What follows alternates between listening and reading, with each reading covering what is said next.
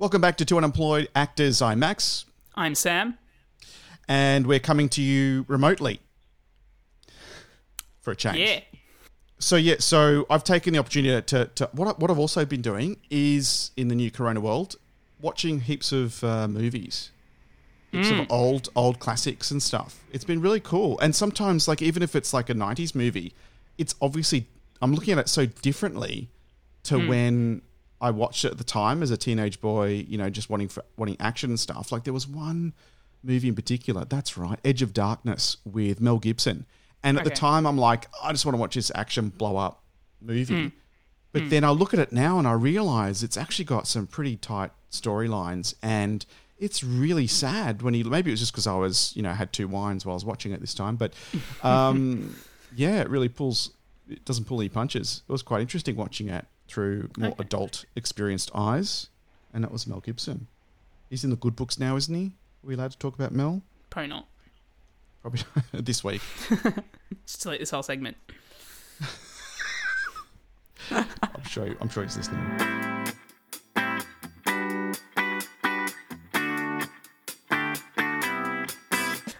So Jess and I watched Palm Beach the other night, as well. You know, the Palm Beach movie, the Aussie one.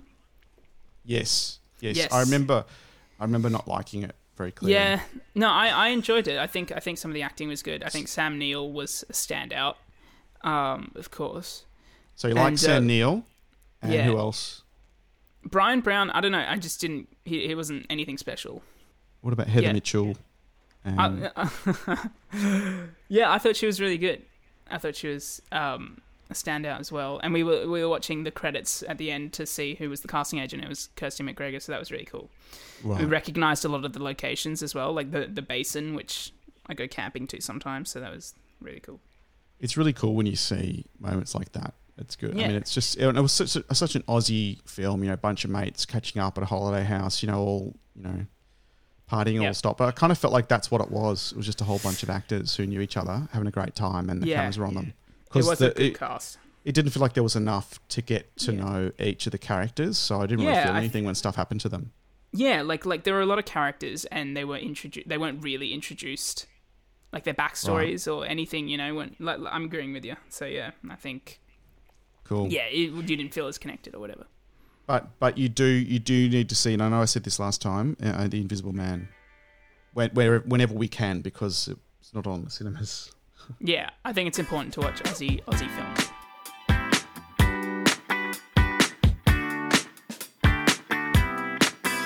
I'm going through some of my list on like Netflix, right? And I'm like looking at this stuff going, why did I put this in the list? You know, I'm looking at stuff that I've seen before. I don't know, maybe I just had this lucid moment where I'm going through going, wait a minute, I don't want to watch that. Oh, wait a minute, I've seen that. What's going on? Yeah. I just had to, so basically that prompted me to go through a cleanup of my list and realize just how much stuff I've been adding to that since I've had Netflix. Oh yeah. It would take me 6 months to get through it all. And even then, I mean, more content doesn't always mean more good content either. So, well, it's a good time to watch movies and educate yourself and just like, you know, practice, get your skills up as an actor. I'll tell you who's loving the lockdown, Fred. He's never seen so much of me. Oh, yeah, I know. Bella's loving it as well. It's like, come on, mate. And we're starting to get on each other's nerves, which is going to be really interesting over the coming weeks. It's hilarious. As he vies for my 100% of my attention every second that I'm home. Yeah. Yeah, well, then my excuse to go out and about is to walk the dog, so he's out there with me. And I've got the new carrier for the Vespa, so that he comes with me on the Vespa now. Oh yeah. You can head on down to Centennial Park and go for walks. He doesn't wear the goggles very well. He likes the goggles, doesn't like the helmet. Oh my god, you put goggles on him? Yeah, sorry, doggles. And doggles. Yes, makes it much better when you say doggles. And but won't wear the helmet. Doesn't like anything on his head. It's the same for his winter beanie. Yeah, because it covers their ears, right? His winter beanie. I think the helmet, to be honest, is a bit more decorative. I mean, if he comes off and needs a helmet, he's probably got more to worry about. But it's a really safe carrier. I just want to add that bit. I'm not like just tying him to the back bumper and off I ride. I saw that in, National Lampoon's Vacation, Chevy Chase ties the dog to the back of the car. The police pulls them over, has a rant, and then holds up the leash with nothing much left of it.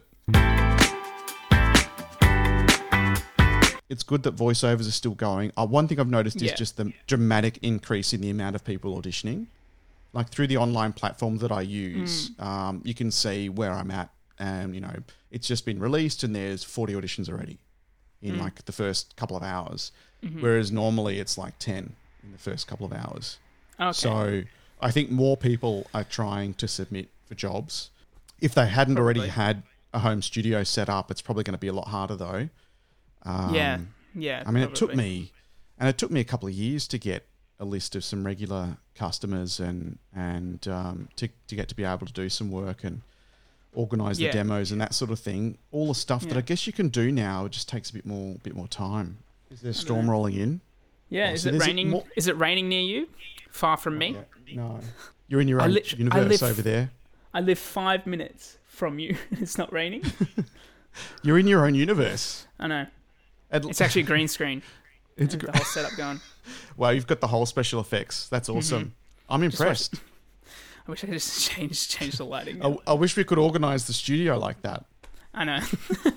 We should just get a green screen. How great would that look? Just to project everything on just it. Or insert a roller coaster. Look, now we're going to... or we still don't have coronavirus on the top of it. I keep mentioning the C word. What? It's coronavirus. Oh no! It's hard. It's hard not to. The whole world's COVID-19. COVID-19. Yes. COVID. Is it COVID-19 or is it COVID-19? Or if you're Trump, the China virus. You know that? Have you heard of that game Plague Incorporated? No. Okay, so I played it when I was a kid, like a young kid, and you like start plagues and try and infect the whole world. And I just re-downloaded it, and it's a bit edgy to play it, but I reckon. It's a lot of fun. It's a lot of maybe fun. that's how the health authorities are doing their modelling. I named my virus Divic20. It's COVID backwards. Did you really? Yeah. How did you go? Did everyone survive? No, I killed everyone. Oh God, that's not good. No, it's not. That's good. not what you call motivational. So what are you doing inside? Are you studying plays? Are you rehearsing? I'm remodeling self-tapes? COVID-19. I'm playing a computer game where I kill everyone using a virus. Oh no! Yeah, as long as it's just a game, mate. Don't get. Yeah, exactly. It's not like it's like a voodoo app. Hard work. I mean, you need a lot of dolls to kill everyone using voodoo.